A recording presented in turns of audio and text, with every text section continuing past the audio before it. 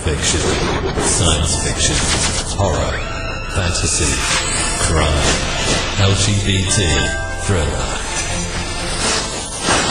You have now entered the House of Mystery with your hosts, Eric Shapiro, David North Martino,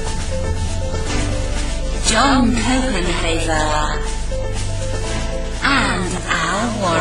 Heard on KCAW 106.5 FM Los Angeles, 102.3 FM Riverside, and 105.0 AM Palm Springs. Welcome back into the House of Mystery. I'm Al Warren, Mr. Joe Goldberg. So it's back in the chair, back from holiday. I'm out of practice. I was looking at this going, how do I do this? I've lost my edge, but now I'm going to use you to bring me back, to sharpen me up again, Al. Edge. Sharpen me. You had an edge? I have no edge. I'm as dull. I'm dull. Dull. I'll just leave it at that. Yeah. He's so dull that it'll cut you. Well, anyway, so speaking of an edge, we've got a great writer. He's got a lot of good books out, and he's got a new one, Sleepless City, a Nick Ryan novel, and it's the Nick Ryan series, book 1. So, Mr. Reed Farrel Coleman, thank you for being here.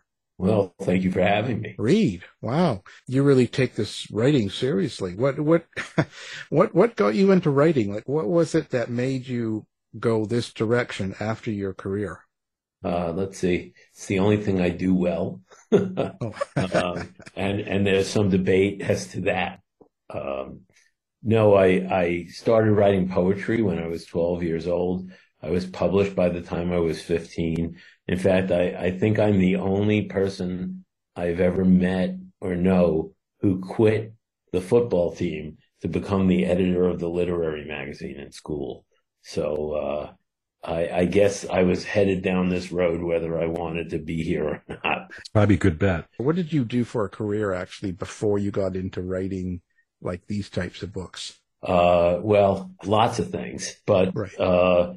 My major focus was I worked at the cargo area at Kennedy Airport for 5 years.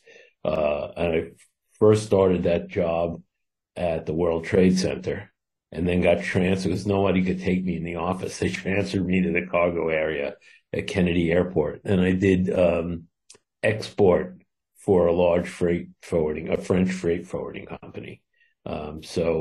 And what's a freight forwarder is a travel agent for inanimate objects.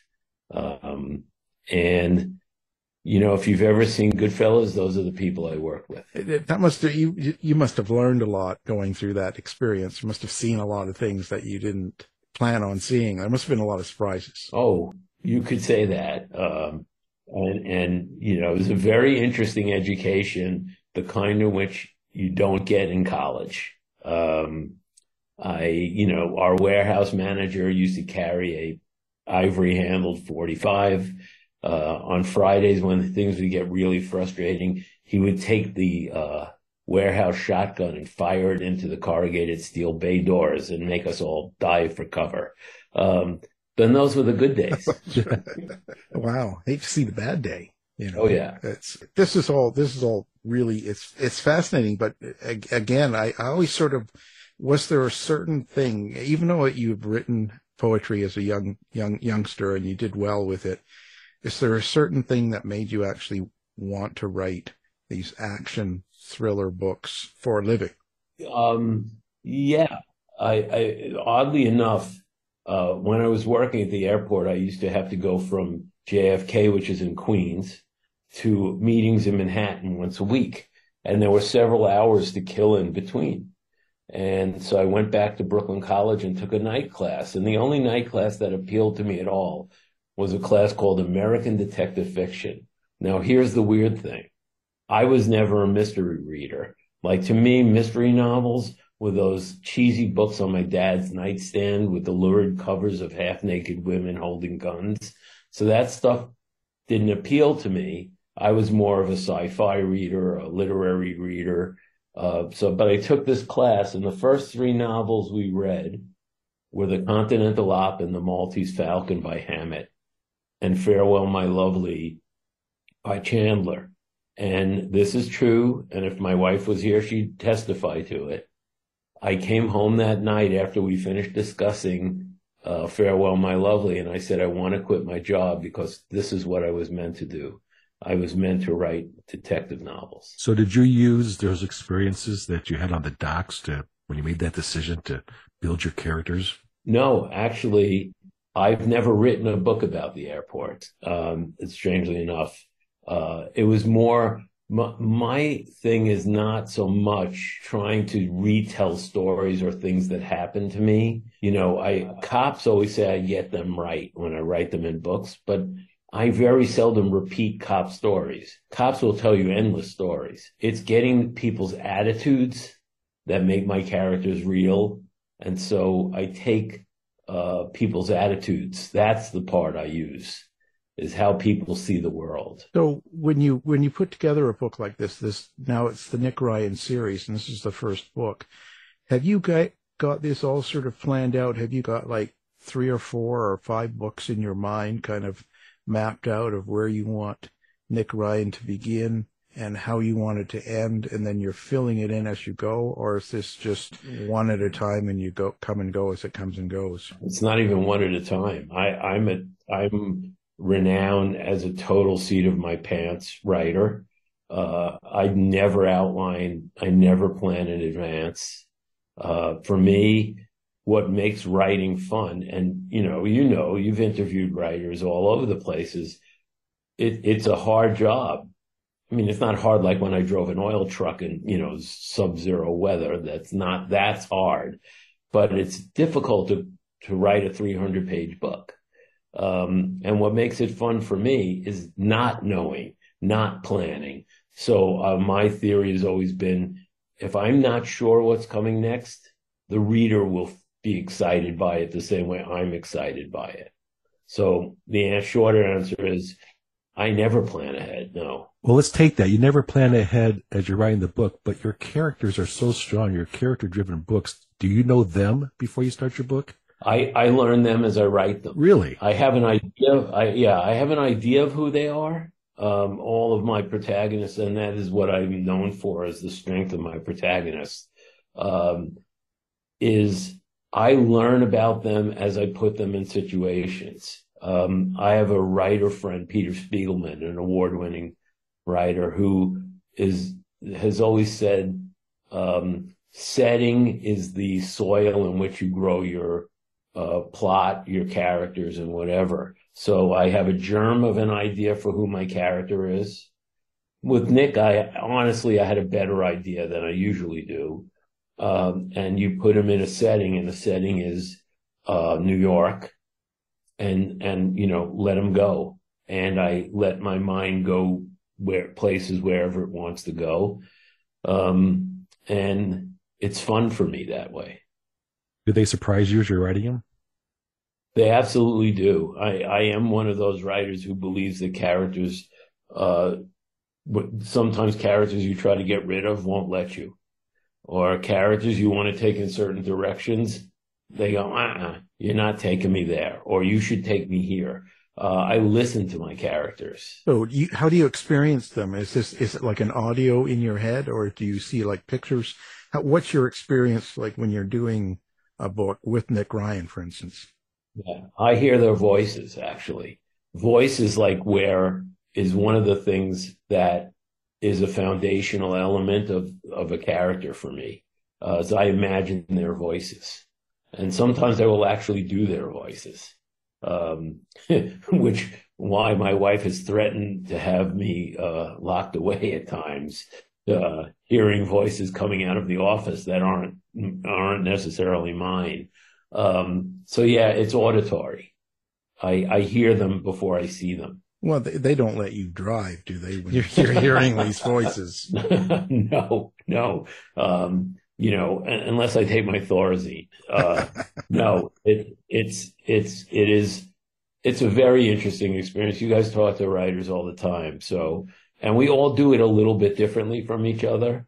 But for some people, it's visual. I know a lot of writers who have to basically create a bio for their characters before they start writing, down to cutting out pictures in magazines of what they think their characters look like. Well, let me ask you the second thing of characters in your book, because I feel when I read your stuff is that setting is a major character for you, or the surroundings. New York City and the area is a character for you.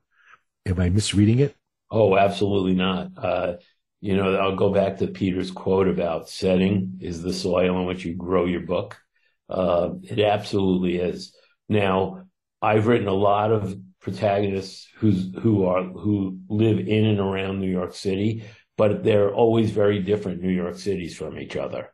Like the New York City that Nick lives in is a very varied city. That was a world I enjoyed building because Nick is, although he's an undercover New York City detective from Brooklyn, he has dated for a long time a woman who lives on the Upper East Side of New York, a wealthy, powerful woman who's lived on the Upper East Side of New York.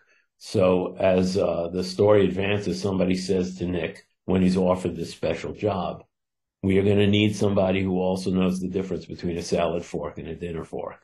So on the one hand, Nick might one day be working in the grit between the city's fingernails, and on the next day be in a Sutton Place apartment with a view of the 59th Street Bridge. That's how you build your character as you're writing them, as they move around these different locations? Yeah, and also secondary characters have a lot to do with building your protagonist, for me. That was my next question. You hit me. The secondary characters play a role in bringing out the elements of obviously your main character. I almost see a sort of a Kirk, Spock, McCoy thing. They kind of bring out these different elements of your main character. Yeah, the secondary characters have always been crucial to me, and I never call them minor characters. Nobody in my books runs on stage and screams, "Hark, I hear the cannons roar," and then walks off stage. To me, secondary characters have full lives, even if they're on the page for one paragraph. When I imagine them having full lives. And the way I used to exemplify this to my writing students was I would ask them if on the way to class, if they had driven by anybody walking their dog. And most people, when they're driving, and if you drive for any length of time, you'll drive by somebody walking their dog. So I said, that person walking their dog and their dog are minor characters in your life. But guess what? You're a minor character in their life. So I always imagine both sides of things. So no one is ever a minor character, though there are sometimes secondary characters. Right. There was a woman every morning with a guy walking her dog by me, going the opposite direction every morning. And then I would pass her going back, and she would be alone. And then I realized that what she was doing is this guy was walking down to her place. She was having an affair with him, and then she'd go out with the dog and walk. He had to park up the hill. So, yeah, they have very important things. They have a whole other life going on. Right. Their lives are their lives, but we see them as, flashes. But we're flashes to them. I wonder what she thought about you. About whether I was going to tell one of her neighbors what was going on. You know what I mean? So I love getting ideas like that. I love being around people like that and picking up things. And you can go with your imagination as far as you want with something like that. But I find that really, really kind of the fun thing about it. So when you do this and you're putting it together, I guess you find the story can change quite a bit as the characters grow. Yeah. It's funny is I despise, people who say, well, it works organically, but I have no other word to describe it, but it's organic. I pick the setting. I have a germ of an idea of the character. What that character does is based on that germ of the character and where he is and who his friends are and who his enemies are. And then that suggests plot to me. If you've read the book, it's got a fairly interesting and intricate plot. And that just came as I wrote it. I did not plan any of that out. Wow. So if you don't plan it out, do you actually have an element or some sort of theme that you want a reader to take out of or find in the book besides the action? Yes, buy this book. Be entertained. Give me your money.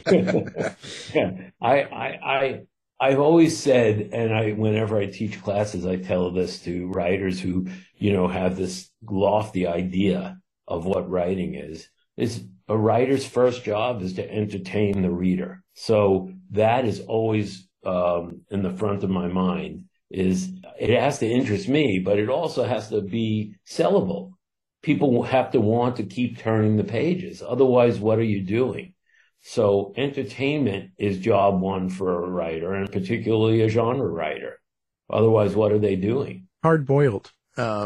What is hard boiled for you? Like how hard boiled do you get? Oh, I leave the egg in for 10 minutes. All right. No, I can be very hard boiled, and very gritty. It depends on the book. It depends on the character. Obviously the Sleepless City is pretty hard boiled, and pretty noir. And please don't ask me to define those two phrases, because we could do an hour just on that. So description, it's important to kind of show as well. So where do you get your influences from then? Where's the inspiration come from? LSD. Perfect. Well done. Yeah. I think Joe's that way too. Yeah. Drive. No, it's an easier question to answer where I don't get inspiration or ideas from. Whenever I'm asked at a book signing where I get my ideas from, I kind of paraphrase Stephen King and say, from a post office box in Schenectady. There's very little in the world or in a newspaper or watching TV that doesn't somehow stimulate an idea to me. Sometimes it's a phrase that I hear or a phrase I think of, and that just gets me going. You ever, as you're writing your noir, your hard-boiledness, say, ooh, I better not write that because the reader or the society is going to not like that? Do you cancel yourself, I guess is the lousy way to put it? Well, we all edit ourselves, and we all have to pay attention or not to the context in the world we live in. In earlier books, I had used the N-word appropriately in context. If a white supremacist is not going to scream, "Hey, you N-word," right? But now context with that word seems not to matter. So, yes, the short answer is I don't like that. I don't believe in censorship.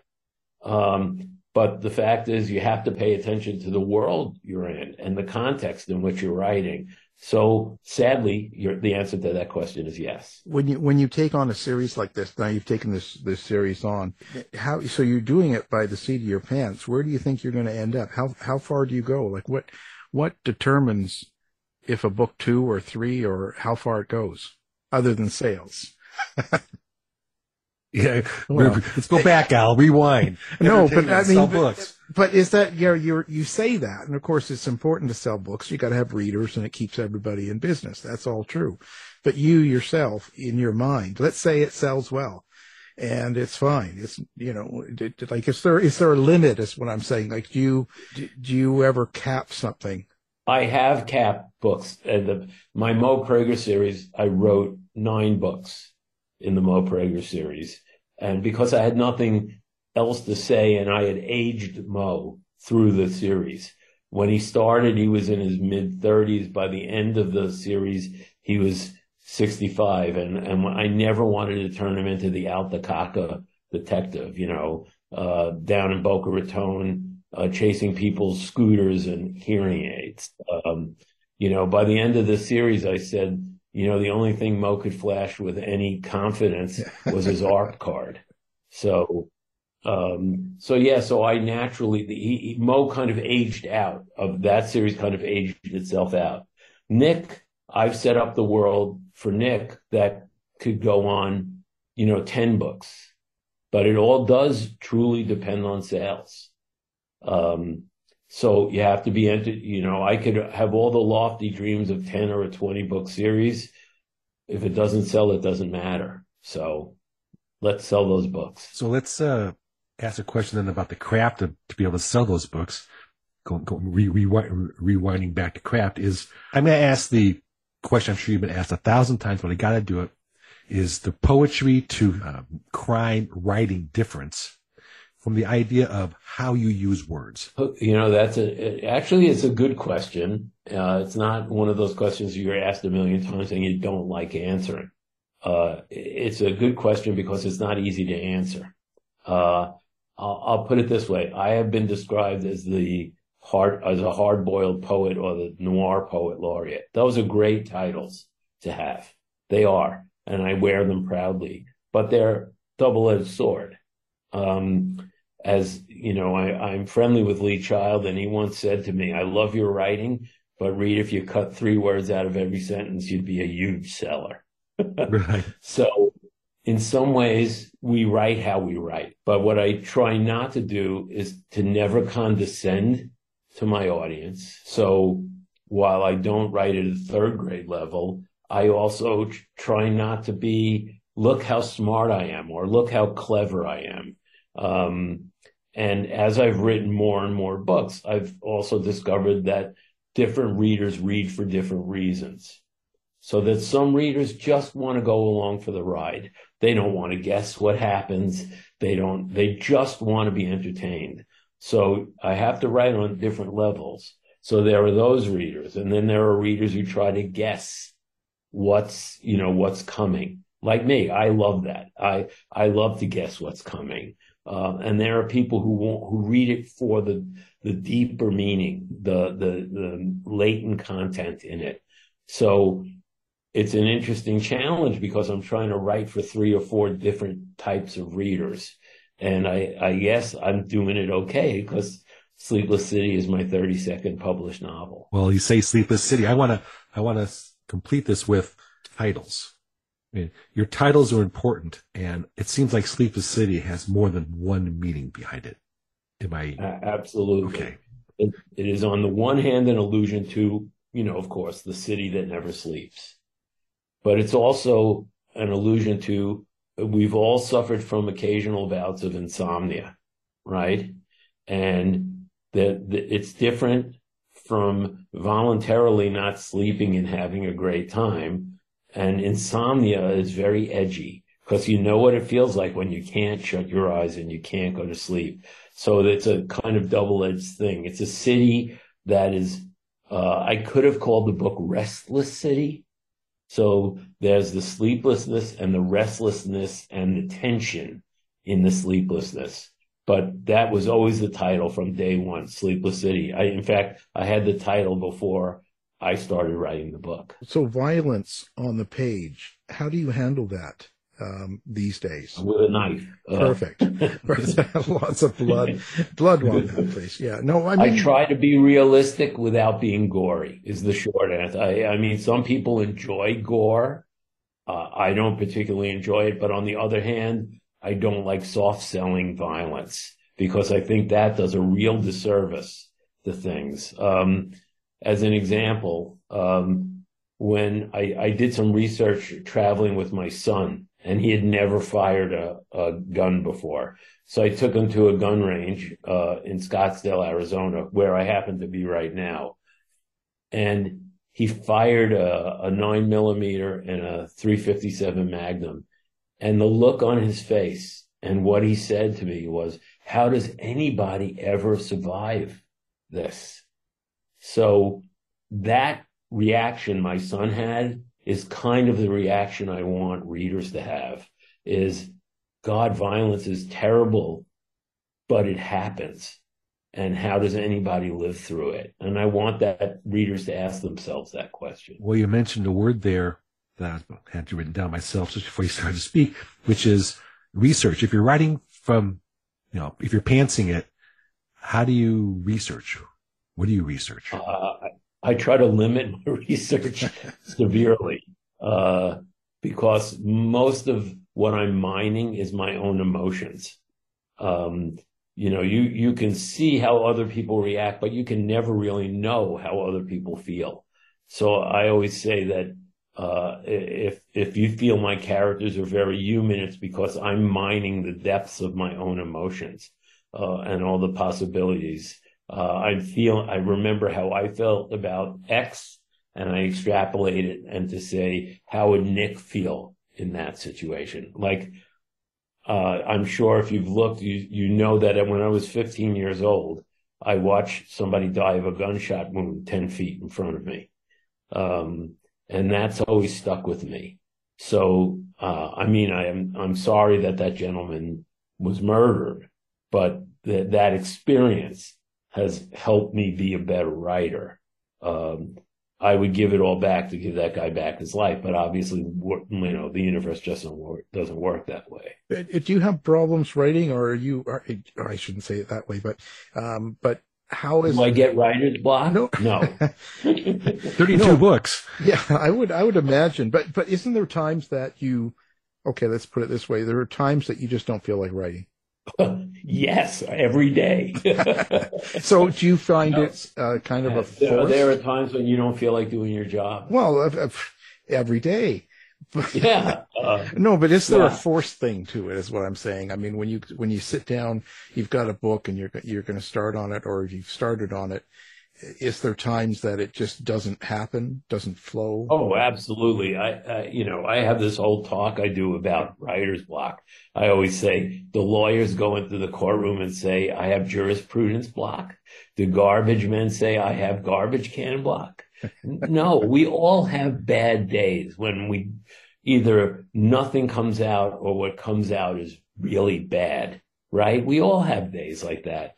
So I don't have this romantic vision of being a writer that, other people do. It's my job. It's my career. It's how I make money. So on those days when I don't feel like doing it, I force myself to do it. Sometimes you can't tell whether I was in a bad mood or not, and sometimes you can. And on those days, I don't include what I wrote on those days when I don't think it lives up to the standard. Well, they say that, and you said it, I know you have, writers write, you said it in this interview, but they always say writers read. What do you read? Do you read inside the genre, or do you read outside, or nothing? I'm always amazed when, new writers will come up to me and they say, I want to write a book. And I say, well, who do you read? And they go, I don't read. I go, that's pretty interesting. I can't wait to see that book. It'll be about nothing. No, there are writers. First of all, I have to say this because I've been in that category too. There are great writers that no one's ever heard of. And everybody, sure, we love Michael Connelly, a friend of mine. I love Lee Child, love Megan Abbott. There are a whole list of writers I love, but there's twice as many writers who are very good, or as good as any of those people are. And I always want readers to give those people a chance. The next time you're in a bookstore, don't go to only your favorites, right? Try somebody else. And with the internet, you can, look, when you buy it on Amazon, there are recommended books below, right? Try one of them. And I read, widely, mostly crime fiction these days. And I mentioned two people who are favorites of mine, Michael Connelly and Megan Abbott. I look forward to their books. I used to love Philip Kerr. I loved his books, but he passed away a few years ago. Yeah. So, I also, and I read a lot of books for blurbs, and, discover new writers that way. But I read the paper every day. And that's a good place for crime writers to start, reading papers. Yeah, there's lots of action there. Well, do you have a list of, reads recommended people you should read who are not on the, front page? Yeah, I'm going to give you some names you probably don't know. Pencils up. I mentioned one, Peter Spiegelman, who I think is an unbelievable writer who's never gotten the attention he deserves. S.J. Roseanne is a woman, Shira Roseanne, Rozan. Yeah. She's won the Edgar Award 2 or 3 times, but that doesn't mean anyone really knows who she is. She's a great writer. Yeah, she's been on the show a couple of times. Yeah, she's great. I love SJ. She was kind of my mentor. Peter Blauner, Charles Salzberg, Mike Wiley, Matt Goldman. There's so many writers who are so good, who even sell well, but that people should discover. Joe Goldberg. Yeah. Matt Goldman. Yeah. And you too. Yeah. And what's his name? And what's his name? And that check is still in the mail. Yeah, Right? Exactly. $60. Yeah. Hold on to that. Yeah. You might need it. When you're writing characters, when you go to write an evil character or a bad character, someone that's doing something wrong, like, obviously it comes with territory. Right. How do you get into that mindset? Oh, that's easier for me. Oh, you like that better, do you? Yeah. No, it's more fun. They're in some ways they're more fun. I don't have problems with that. It's because I've always been one of those people who believes, and this is personal belief, that you don't know what you're capable of unless you're given. It's easy to say I would never do that until you're put in a situation where you have to make that choice. Would you do that? I've always been interested to see, people who take the high moral ground. If they didn't sleep or eat for 3 days, what they would be capable of. So it's easy for me to imagine even good people doing bad things. Right. So you actually dress up and go out in the streets at night and take on this role. Who says dress up? Well, you didn't want to get recognized. I thought you could put on a gray-haired wig and look like Joe. Right. Yeah. Or I could go out naked and make everybody avert their eyes. Oh, Al would be right there. Yeah, that's it. I'd be lined up. Just tell what day and what corner. Yeah, that's right. You throw in the money. Okay, so how much of you is in the main character? In Nick, not much. Not much. In Nick. No. Not much in Nick. In my Mo Prager, Mo was essentially, I've always said, he's a better looking, braver, somewhat less intelligent version of me. But basically my other characters, of course, there are some aspects of them that have to be part of me because who am I mining for their emotions is me. And because I'm writing them.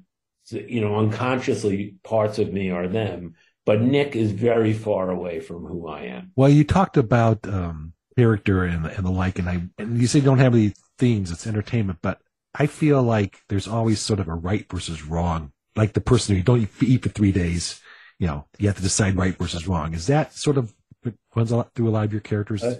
I think that is the underlying theme of almost every crime book. And I never start out with a theme, right? I always think books that are written because of themes are deadly boring because you're writing to make a point, right? That's what nonfiction is for. Fiction is not to make a point. That doesn't mean the books don't have themes. In fact, I find themes appear in retrospect to me. Like, gee, I must have been writing this book about, how crime reverberates, violent crime in the past reverberates into the future. I didn't sit down and say, there's a book called The James Deans, right? That was my fourth Mo book.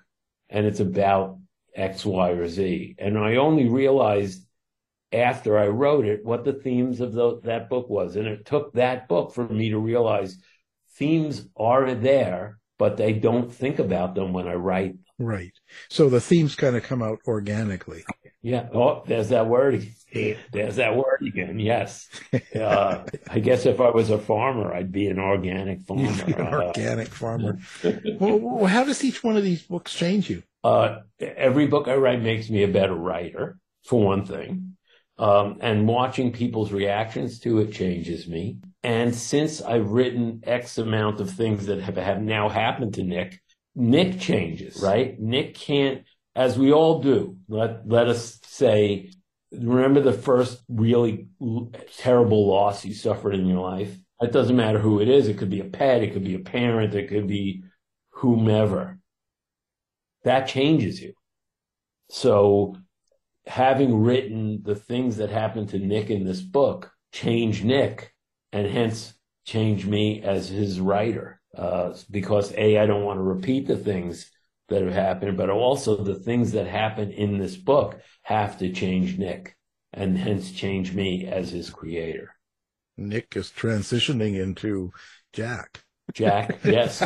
And soon his last name will be Reacher, and he'll be bigger and he'll be bigger, stronger guy. Yeah,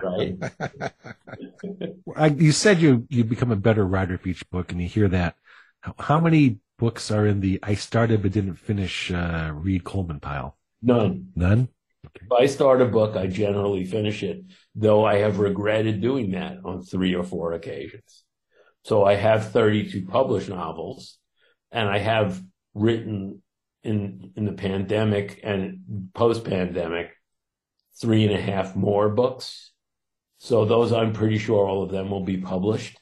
But it mixed in amongst the first 32 were three or 4 books that didn't get published. When big things like that happen, the pandemic, and you look at the behavior of people, you learn a lot because there's a lot of surprises, and sometimes there isn't. So when you go over the last couple of years, however you see the pandemic, there must be surprises of the way people acted and behaved and what people say and don't do and all this stuff.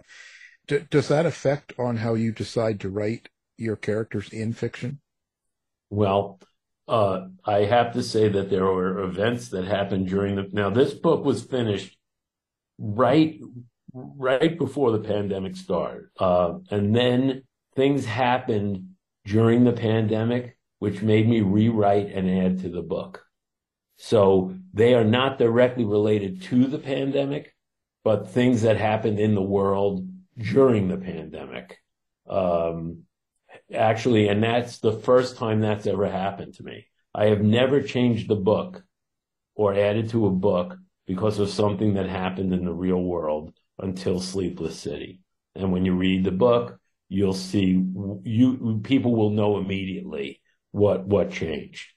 I don't want to give it away, but it will be obvious to any reader what changed. And I avoided, like the plague, writing about the pandemic. Like a lot of writers came to me, or we discussed, well, would you include the pandemic? And to me, writing about the pandemic, people were writing about the pandemic during the pandemic, and went to their agents and said, "Here's my pandemic book," and people don't want to read about what they just lived through. When 9/11 happened, there still are no really successful 9/11 books because no one wants to relive that. We're not far enough away. It's not, Pearl Harbor. Did anybody want to read about Pearl Harbor the week after Pearl Harbor? So I avoided doing that, and I advised other writers not to write about the pandemic. Or you avoid the plague like the plague. Yeah. Right. Exactly. You caught that. I mean, nonfiction, people will be interested in nonfiction books about it, but as terms of fiction, we all live through it. Why do you want to read about it? Because there's no escape in something like that, or there's no... because I do nonfiction books. I do those boring books. I've done 30 of them. And I don't get to choose how my characters, their behaviors and how they turn out. It's kind of as is. And I've got to, I write about it. So you get to choose how this series goes and what happens to the different characters in a sense. At the end of it, you can make sure there's a certain amount of justice in time. So that must be kind of liberating about writing in fiction.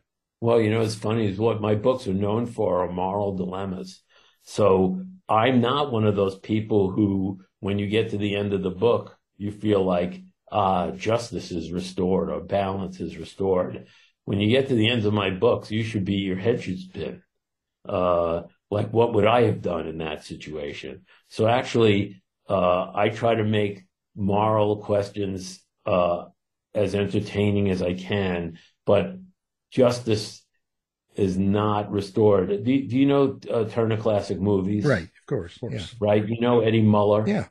Yeah. So Eddie once said, we were once going to do a panel together, and it was a noir panel. And I said, Eddie, I'm hard boiled. I'm not really noir. And he said to me, Reed, you're out of your mind. Your books are so noir because the truth makes things worse in your book. Yeah. So, yeah, I'm not one of those guys who balances the scale of justice at the end of a book.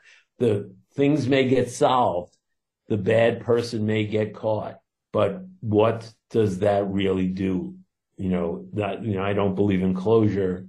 So, my books are not about restoring balance to the world. No, keeping it real. Reed, are you a social media person? Are you sprouting around on TikTok or places, or do you have a website? No. Where Reds. Facebook. How do people find you? Just Facebook? Facebook, and I have a website, reedcoleman.com. I do have someone who tweets for me, and I do have an Instagram account. It's just like I'm an old person, and it's just not for me. And I'd like to rather spend my time writing than looking of. Do you know Bo Burnham? Sure. Have you ever heard of Bo Burnham? Absolutely. Yeah. He has this great song called White Woman's Instagram. And, it's a listing of all the wacky things you'll see, like on an Instagram account. It's also a very touching song. And I would highly recommend it. If you don't know it, listen to it. But that's just not who I am. I mean, I'm a good person to meet. I'm a fun person to be around, but I don't want to waste my time on social media. I don't blame you.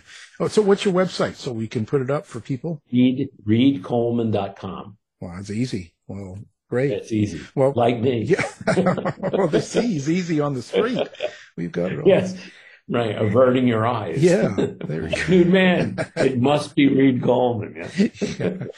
Well, we appreciate you being here. Now, the book, Sleepless City. It's a Nick Ryan novel, and it's from the Nick Ryan series, Book 1. So the guest is the writer, Reed Farrel Coleman. So thank you for being here. Oh, this is great fun, guys. And you told me I could be on for 3 hours. Well, you can stay on, but, No extra pay. No extra pay. Right. Oh, yeah, that check is still in the mail. Guys, thank you very much. Thank you. You've been listening to the House of Mystery radio show. To find out more about our guests, hosts, or shows, go to www.houseofmystery.com. Show's over for now. Was it as good for you as it was for me? Well, good night. This has been a production of Something Weird Media. I'll be back.